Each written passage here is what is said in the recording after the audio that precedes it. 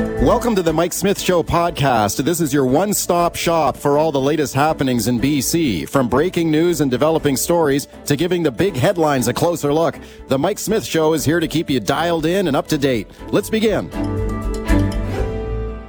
First, we start with cell phones in schools. Should they be banned in all BC classrooms? They're doing it in other provinces. I've got Kevin Falcon standing by to discuss. First, have a listen to this report. Global News reporter Angela Young. When Quebec elementary and secondary students return to class next week, cell phones will be banned, except for learning activities. It's the second province to implement stricter rules after Ontario. The reason why we want to do it is because we want to help with the concentration of kids. Okay, you heard the Quebec education minister there talking about the new restrictions on cell phones in Quebec schools. Ontario has brought in restrictions too. Let's discuss it now. Should we do it here as well? My guest is Kevin Falcon, leader of BC United, leader of the official opposition at the legislature. I'm always pleased to welcome him. Kevin, thank you for coming on. And thanks for having me, Mike. Yeah, thank you. I appreciate it. So let's talk about this now. Where do you guys stand on cell phones in schools in BC? Well, we called almost a year ago now for a banning of cell phones in schools. The reason we did that is because we're hearing increasingly from teachers, but also that frankly, there's a huge amount of reports and data pouring in now about the negative impacts that it has on terms of kids in our school system. What the reports all show, and one of the most well-known reports was the UNESCO report. It basically shows that kids learn less and perform worse as a result of cell phones. The distractions are enormous. It makes it difficult for classroom management. You've got kids spending a lot of time on things like TikTok and Snapchat and not, frankly, concentrating on what's going on in the classroom. That's not good for our kids. It's not good for educational outcomes, and it's something that needs to change. Okay, when you take a look at other provinces here, we just heard in that report that Quebec has brought in restrictions. Ontario has done province-wide restrictions as well. BC falling behind on this? Like, what are the trends here? Other provinces, other jurisdictions seem to be going in this direction. Oh, yeah, absolutely. BC's falling behind. That's why, I called for this a year ago, because I really, I've been following this quite carefully. It's not just the fact I'm married to an educator. It's the fact that I look at what's happening around the world. And, let's face it, like cell phones and technology have grown in leaps and bounds, and I think it's gone beyond our ability to fully understand the implications of what impacts they have on our youth, especially young women. And as that evidence comes pouring in now, I think we have to make sure that we're doing the right thing for our kids, and making sure that when they're in the classroom, they're only there from 9 to 3. There's not a huge amount of the day, but let's make sure that during the times that they're in the classrooms, they're actually learning and they're not being distracted. And by the way, there's other benefits. It reduces cyberbullying among kids. That's a good thing. And what we've said is that we would fund essentially cell phone lockers, so that when kids come to school, they park their cell phones, go off to class, do their things. At lunchtime, they can re-engage with their cell phones, connect with their parents, whatever the case may be, and then put them back, and then back to school in the afternoon, and they can focus on education and learning. And I'll tell you Speaking of connecting with parents, let me ask you about that part of it, because I have heard from some parents who say, no, I don't like this idea of a ban. I want to be connected to my kid, especially if you've got a special needs child in school. And some parents like to be able to coordinate with kids during the day in some cases. What would you say to parents who want to keep that connection with their kids? Well, first of all, with the cases of special needs, or where there's rare exceptions like that, or there's some educational purpose that's really important, yes, you can absolutely have an exception in those cases. But for the vast majority of kids out there, and even frankly, I know parents want to be able to connect with their kids, whenever they want to, etc. But we also have to think about the broader issue of making sure our kids are performing well and doing well in the school system. And frankly, lunchtime is when they can access their phones, connect with their parents. Let's remember, somehow for decades, we managed in BC to have a situation where parents need to get hold of their kids. They could easily do it by calling the office at the school and connecting with their kids. They've got a very good system right now for being able to do that. I'm pretty sure our children will survive and parents will survive if we have a carve out for those that have special needs kids, for sure. Speaking to Kevin Falcon, leader of BC United, leader of the opposition at the legislature, we, at the beginning of a new year, it's an election year in British Columbia. The election scheduled in October. who knows if the premier calls a snap election and goes earlier? He's constantly denied he will do that, but I guess you never know. What is at the top of your priority list here in an election year right now when you look ahead? Well, I think that the most important thing to me, honestly, is just saying to the public, like, look at what's going on in BC right now. And does anyone feel like things have gotten better over the last almost 8 years of NDP government? I mean, we've got the most expensive housing in North America. We got the highest average rents in Canada. Grocery price increases in BC are amongst the highest in the country. Crime is the worst we've ever seen it. Healthcare has never been worse. We're literally sending patients to the United States to get basic cancer care. And I think at the end of the day, if we want different results, we've got to get different people in there that know how to get things done and know how to focus on results and outcomes. And that's really what I'm going to be talking to the public about, is making sure that we have a government that's held accountable for outcomes, not for what they promise, not for their announcements and re-announcements, but for actual outcomes. That's how I'd want to be held accountable as premier. We're doing a segment later on the show today on the growing level of public debt in British Columbia. Brand new report out on that, ringing the alarm about increases in the debt. Do you have concerns there? Do you think the debt is too high? Do you think government needs to rein in spending? Well, look, yes, I've said this before, this, Mike. And my big concern is they've more than doubled the debt, but what do we have to show for it? This is what the public really needs to understand. I mean, if you're going to more than double the debt and put us in a situation where our kids and grandkids are going to be paying this off for many generations, what benefit are we getting out of it? And the concern I have is I'm not able to point to anything that can say things have gotten better in BC. And that should really be an alarm for the public out there. When you've more than doubled the debt, when you've increased the civil service by 36%, and yet you're getting worsening results in healthcare, in crime, in education. We were talking about cell phones, but it's worth noting that the student assessment rankings show that last year we saw, or the last couple of months, a report came out showing that we've had a dramatic, really devastating drop in outcomes in our educational performance. We lag behind Alberta in every single subject area. So that's not good either. So when we're spending all that money and piling on all this debt to get worse results, that ought to be a red flag. Okay, let me ask you the question that is still hanging out there, and you're probably sick and tired of being asked about this, but when you take a look at the political landscape of this province here and this upstart, surging BC Conservative Party, which just seems to be coming in second place in every poll that comes out. What are your concerns there? Let me play a clip here for you. John Rustad, leader, BC Conservative Party, on the show last week. And we talked about this. He mentions your party here. Let's listen. I'll get your reaction. What I do believe is that the coalition that was the BC Liberal Party has fallen apart. I think, quite frankly, that we're seeing a change in politics in British Columbia, and people are really looking for a different option. Okay, you mentioned the BC Liberal Party there. Of course, the party's now changed its name to BC United, which was a move that you supported. What are your concerns here about this party and your party being in third place in all these polls? Well, first of all, I always say to people, be very, very careful about polls, because what that mostly is, and this is very easy to prove out, is just confusion between people confusing the BC Conservatives with the federal Conservatives. And as I've said to the media many, many times, if you don't believe me, just go out and ask the first 10 random people on the street who the leader of the BC Conservative Party is. And 8 out of 10 won't know, and 2 out of 10 will think it's Pierre Poilievre. And so I keep saying the same thing. The public's a lot smarter than, frankly, people give them credit for. By the time the election rolls around, the public will know who is capable of actually forming government and governing this province. And that means, you need a group of people that include existing MLAs that have experience and skill sets that are really important, so they're ready to govern the next day. And frankly, the kind of new candidates that are exceptional quality. Well, we'll have all of that. And so I feel very confident by the time the next election rolls around, we'll be in good shape. Okay. But if you went out and did another question on the street and stop people and talk to them and ask them who's the leader of the BC United Party, what do you think the result would be on that question? Because I suspect a lot of people wouldn't even know what BC United is, never mind who the leader is.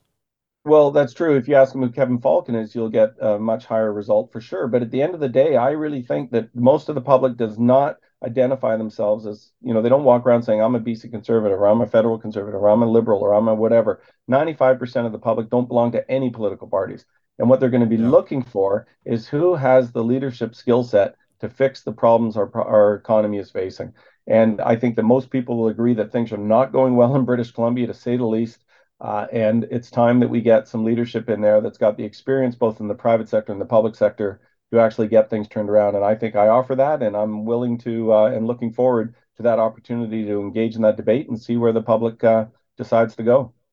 Okay, I'm looking forward to it too this year. Thank you for coming on. No problem. Thanks for having me, Mike.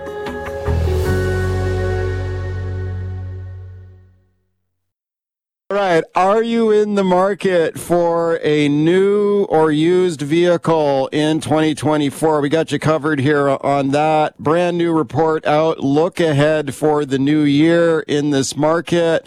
Prices, well, vehicles still pretty pricey, that's for sure. Some good news on the supply of new vehicles getting a bit better. We'll also tell you about the EV owner, the electric vehicle owner, who was told the replacement cost of his vehicle's battery was more than what he paid for the whole vehicle.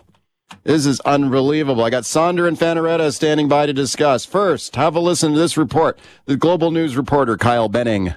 Data from AutoTrader shows the average cost of a new car in Canada is more than $67,000, more than 14% higher than this time last year. And the average cost of a used car is more than $36,000, about 2% more than last January. We're finally returning to normalcy on the production side, which means that will be more availability of vehicles on lots. Okay, I've talked to people who've had some long waits to get the vehicle that they want. Maybe that'll start to improve. Let's discuss it now with my guests, Sonder and Fanaretta. Sonder is an auto industry analyst. He is very popular on TikTok. You should follow him on there. Cars with Sonderen, over 400,000 likes on TikTok. Sonderen, thanks for coming on today. Thanks for having me, Mike. Okay, what do you think of that outlook there? When you look at those prices, man, those prices are still seem pretty sticky here with in terms of high prices for new and used vehicles, but it sounds like the supply of new vehicles has improved. Is that what you're seeing? Yeah, that's what I'm seeing. And I think it's very manufacturer specific as well, right? I think demand across different segments, different manufacturers, and different type of vehicles is also playing a part in that. We're seeing what was it, the top 25 sales of all vehicles, the top 3 vehicle sales were all trucks. And so there's this kind of complex nuance here, but I think we are seeing some reprieve in the market. Supply conditions are easing a little bit, but again, it's going to take a little bit more time. Similar to, house prices, cars are not the most liquid assets, and so we're seeing a little bit of this start to bubble up, really. And I think we'll see changes go out over the next 6 to 12 months, really, on the pricing on both new and used vehicles. Can you still get, like when you go onto a new car lot, which I haven't done in quite a long time, but I remember shopping around in the past, and man, there used to be some great deals on financing, like very low interest rate financing, rebates, manufacturer rebates. Has all that gone away, or can you still get deals like that? Yeah, so interestingly, you still can get deals like that, but it's very manufacturer specific. If you went to go look for a Toyota or Lexus hybrid, for example, right now you're waiting 9 months to a year. I actually have friends that are talking to those, and you're paying interest rates are still quite high for those. But if you're maybe looking for some domestic vehicles, right, some other segments, there may be actually cars on the lot right now, or the wait times are significantly lower. And we're seeing even on the electric vehicle side, if you're looking at that segment of the market, we're finally seeing electrical vehicle prices, those new, are starting to get slashed, and that's actually compressing the used vehicle electric price market. So it's really a sentiment of the action of prices coming back down is happening, but it's happening by kind of market segments. And overall, the headwinds are kind of going into normalizing these prices into 2024 in the back half of H2. What do you think about the idea of leasing a new vehicle? I remember many years ago, we were looking for a new vehicle for our family, and I started looking at this lease option, and it's kind of attractive, right? Okay, I'm going to have to put out less money here up front. Maybe I should lease this vehicle. And a buddy of mine told me, never do that. It's always a terrible deal to lease a new vehicle. Buy it. Go get a loan and buy it. What do you think? Like, I think, though, sometimes a lease makes sense, though, doesn't it? You know what? Sometimes a lease does make sense. I always ask, I went through the same question too. Do you want to lease or buy? And really it depends on who you are and what you expect. If you're somebody that changes cars, let's say every 3 to 4 years, you want something new, it's actually probably better for you to go ahead and lease. But if you're buying a car for longer term, you're like, this is what I'm going to stick with, then I would say buy. But it's really dependent on what you're looking for in your lifestyle. And I'd say also in the last couple years, maybe people were more suiting towards leasing because of the residual values, but really it comes down to what you're expecting out of your vehicle. What do you think? Let's say you have an older vehicle, you want to get into maybe a new vehicle. Should you do a trade-in? Should you bring that used vehicle in and trade it in at the dealership? Or should you go through the hassle of selling the vehicle privately? Because I think you'd get a better deal if you sell it rather than trade it in, correct? That's correct. Again, it's all about time value of your money, right? You're most likely going to get a better deal selling your used vehicle in the private market. But if you are buying a new vehicle, that deposit or that down payment that you put up does support in reducing the cost of the vehicle, and you're paying less tax. You have to do a little bit of that math. And, depending on your used vehicle, if you're pretty close and the dealer's offering you something pretty similar, it's probably less hassle for you to go ahead and trade it in, get that tax benefit as well. But if you're seeing a significant enough difference, that's on you to decide whether you want to go through that hassle or not. Personally, for me, in my experience, I've gone ahead and always decided to go ahead and sell separately private, and then that's worked out. Okay, speaking to Sonder and Fanaretta, Cars with Sonderen on TikTok. Okay, this story about the EV owner who had a problem with the battery on his vehicle and then got quoted a bill to replace the battery, $60,000. This almost shocking, makes me laugh to say that. $60,000 for a new battery. You got to be kidding me. And we've talked about this on the show before, Sandra. Let me play a clip here for you. Get your thoughts. Now, this is Zach Spencer from YouTube. He's got a very popular YouTube channel. And you'll also hear the voice here of the electric vehicle owner, Kyle Sue, from Vancouver, and his $60,000 battery. Let's listen. Boy, have we got a story to tell you. Imagine this, a 2022 Hyundai Ioniq 5 that costs $55,000 brand new, getting a quote for over $60,000 Canadian to replace the battery, more than the car is brand new. Well, I have to replace the battery, otherwise they said it's going to explode anytime. That's how they told me.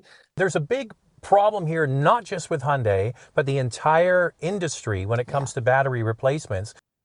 Okay, $55,000 EV from Hyundai, $60,000 to replace the battery, more than the vehicle cost in the first place. Sondren, what do you think of this?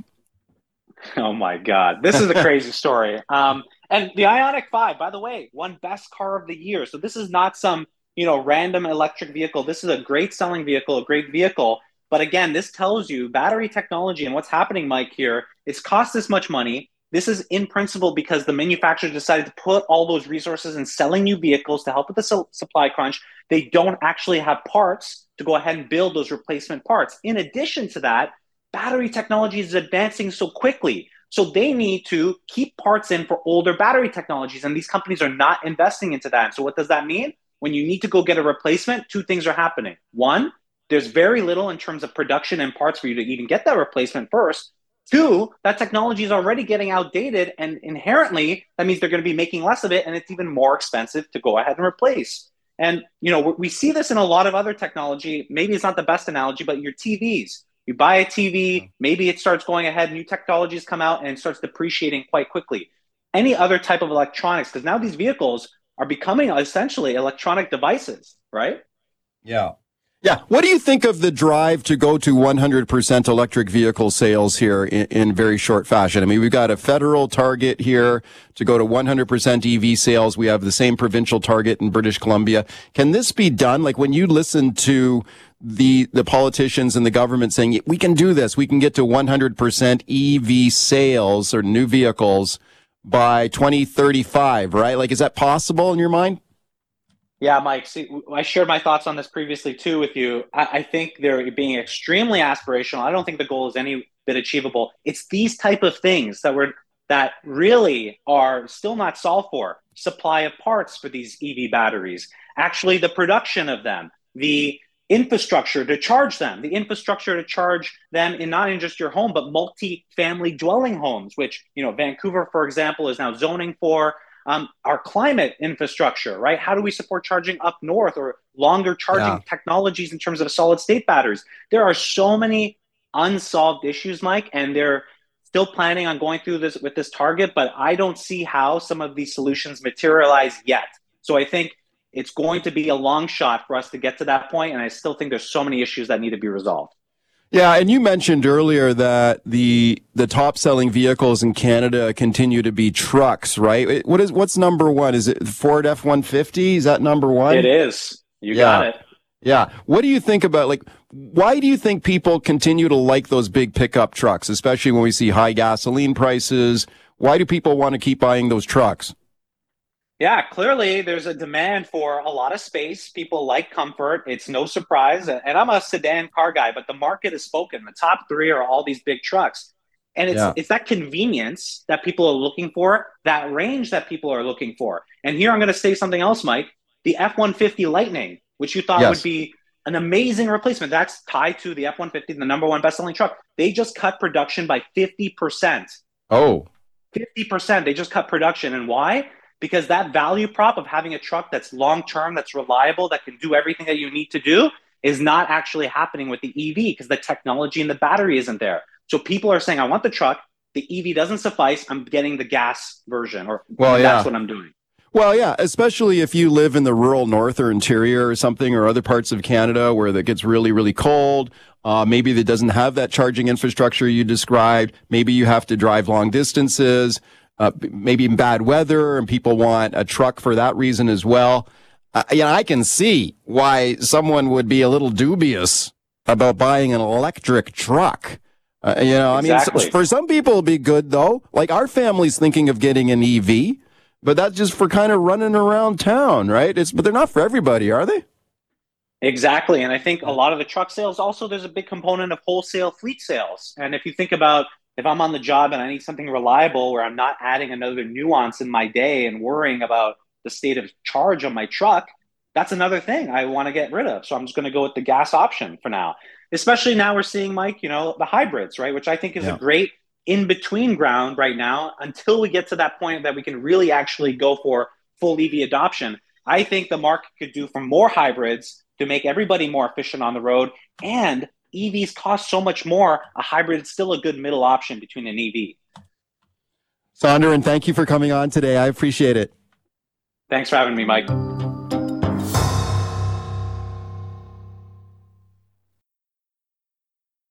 All right.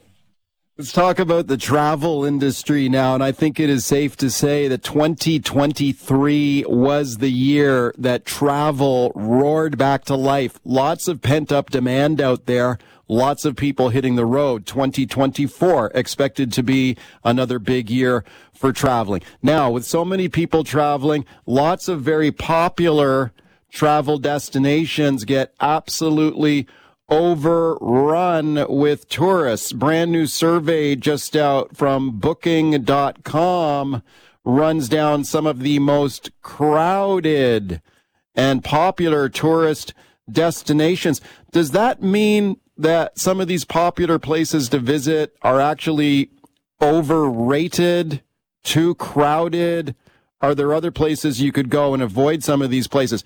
Got Bruce Poon Tip standing by to discuss. First, having to listen to this one now. Now, this is from the very popular YouTube travel channel called Viewcation, and they listed the most overrated travel destinations. One of them was Venice, Italy. Have a listen. Venice, Italy. Venice, with its winding canals and historic charm, seems like a dream destination, but peel back the romanticized layer, and the reality is a city grappling with over-tourism. The narrow alleys are often congested with visitors, making a leisurely stroll a challenge. Authentic Venetian experiences are harder to come by, as many local shops have been replaced by souvenir stalls. And while a gondola ride might sound enchanting, the crowded canals and steep prices can dampen the experience. Oh, okay. Now, if you listen to that, you think, oh boy, I don't want to go there. I think I'd still like to go to Venice, though. I think I'd be nice. But you got to be prepared. Some of these places are overrun. Taking a look at that list just out from the booking.com website here, it lists the most crowded, popular tourist destinations. Amsterdam on this list. Athens. Yeah, boy, a lot of people go there. Bali, another one. Barcelona. I remember going there one time, had a great time. Let's discuss with my guest now, Bruce Poon Tip. Bruce is the founder of G Adventures, which is an award-winning small group adventure travel company in Canada. I'm very pleased to welcome him back. Bruce, thanks for coming on today. Thank you. Thanks for having me. It's a complicated issue we're talking about today. Yeah, it is for sure, Bruce. And would you say I got it right there off the top there? If you look back at 2023, I mean, it was a big bounce back for travel, right? Oh, yeah. Yeah, no, it's been a huge bounce back. And I mean, we're over the pent-up demand stage that people thought there'd be pent-up demand, and it's continuing. So great for the travel industry, but not necessarily great for people who are kind of evaluating what over-tourism truly means and how it's going to impact destinations moving forward. Yeah, so let's talk a little bit about that over-tourism. This is something you've been talking about for a long time, that there are other opportunities. You guys do very unique sort of adventure travel style trips for people. What is over-tourism? What is that? Well, I mean, that's the important question, how you define it, because you've just discussed two very different things there, an overcrowded destination and an overcrowded city. So those are two very, very different things of how you look at over-tourism, right? Like a destination like India as a country has a much bigger problem, has a much different problem than Barcelona as a city, or Venice, as you used as an example there. And some of these, but over tourism has to be looked very differently, because you can see you've also mentioned Bali on that list.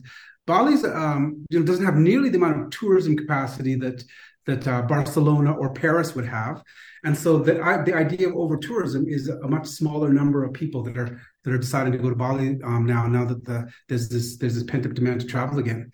And I talked for years that over tourism to small communities, the problem that we have is that travelers are pushing into more remote areas. Actually, it's actually, when you look at Venice, and Venice is like the flashpoint, and it's the city that everyone kind of uses the example.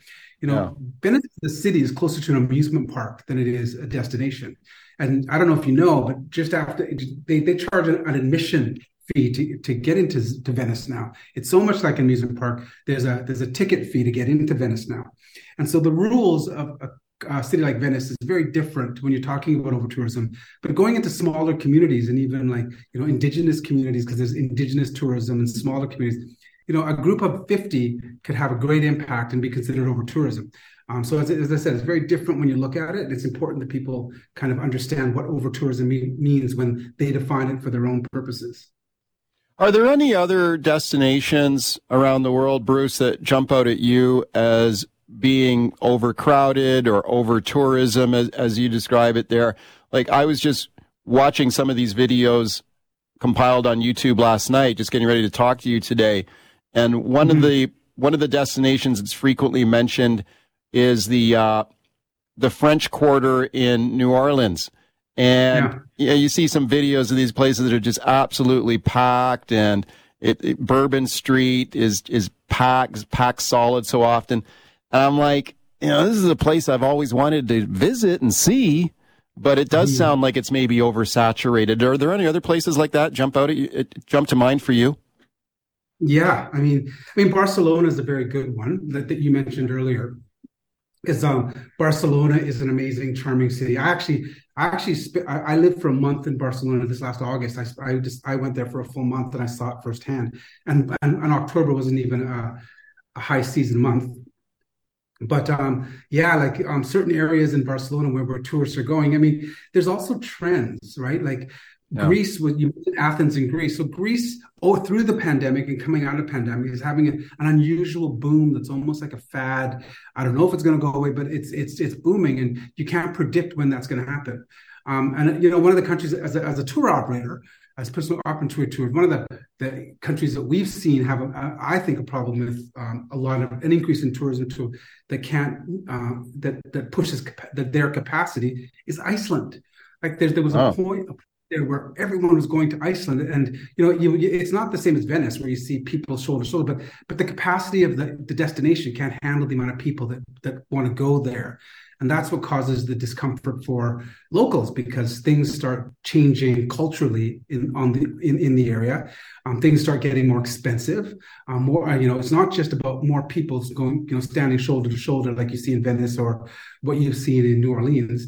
It's also the impact on local people. Like Venice is a great example because the actual local people have, are described as tourism invasions or tourist invasions, and they don't want tourists there. And there's a tension that's built between local people and the tourists when they start, when the prices of everything go up, and it's more expensive to live there because of the expense of the expansion of, or the increase in prices of everything for tourists. And Iceland was a good example of that. Like as I said, Iceland isn't. You're not going to see pictures of Iceland like you'll see in of New Orleans, but it's still a problem when they can't. They don't have the capacity for the demand that wants to go there. So their prices of everything just ends up shooting up. And for us as well, like we want to run tours there, and even for us to hire people and get hotels and transportation, and everything, it's outrageously priced, and so that's what makes it unaccessible to a lot of people. Yeah. Speaking of Bruce Poon Tip, Bruce is the founder of G Adventures, which is an adventure travel company. What kind of packages do you put together there for people? I've been checking out your website today, Bruce, and for people who are interested in G Adventures, like what is adventure travel, and what kind of trips do you guys put together for people there?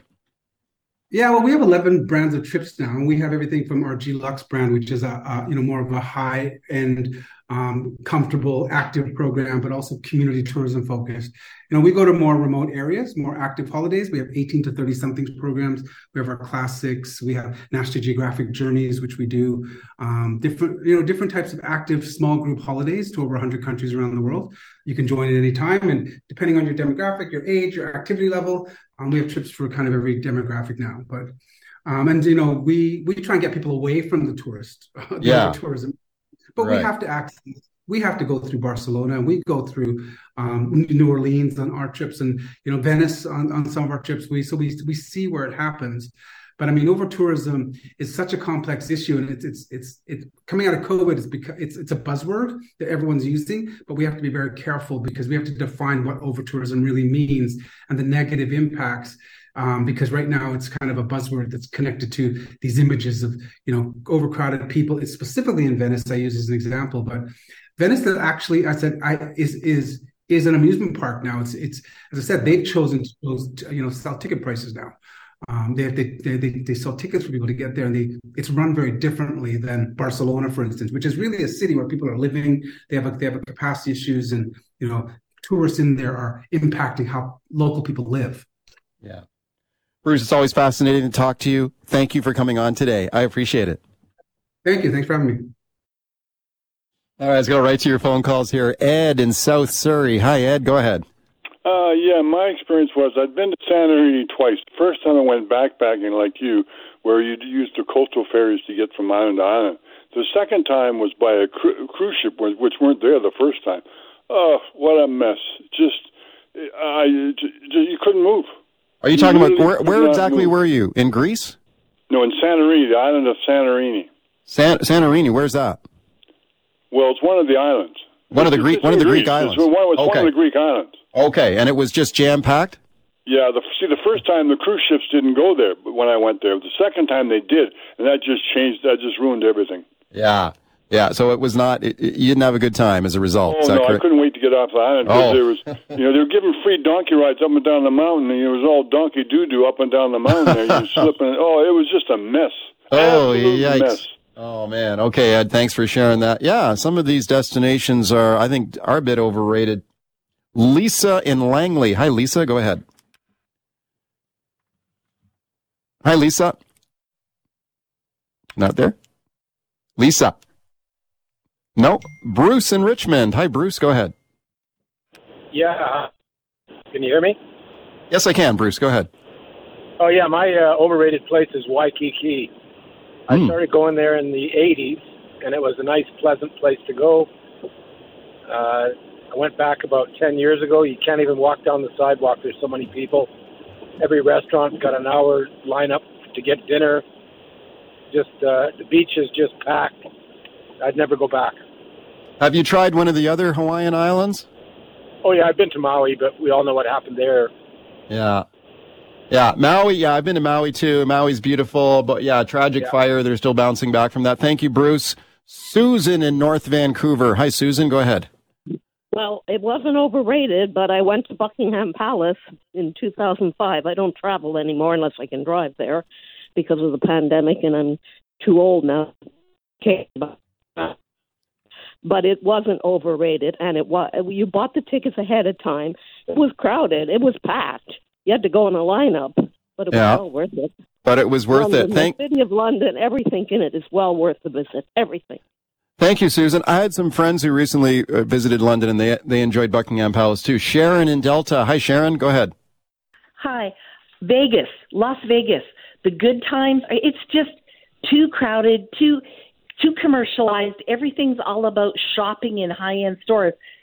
Before, you could go and spend, literally, we took a roll of quarters, $10, and it would last us from 4 at night until 2 in the morning. And then we'd take our winnings, put the $10 back in our pocket, and out we went. And we did that for years and years. Now, it's everything's so expensive. Yeah. No more 99-cent hot dogs, shrimp cocktails, cheap steak dinners. It's just so commercialized. It's not fun anymore. So, our last trip was a couple of years ago, and that's it. Won't go back. Thank you, Sharon. We got more calls coming in on this one. We'll just have to do this one again because I think it's a great topic. Yeah, Vegas has changed a lot over the years. It must have been a long time ago, though, if you could gamble all night with a roll of quarters, though. I'm not sure when you could have done that. Long time ago, I suspect. Thanks for all your calls. Thanks for listening to the Mike Smith Show podcast. Can't wait for the latest episode to drop? Tune into the show live from 9 to noon on 980 CKNW. Want to reach out to me personally with a question or comment? Send me an email, mike@cknw.com. Thanks again for listening.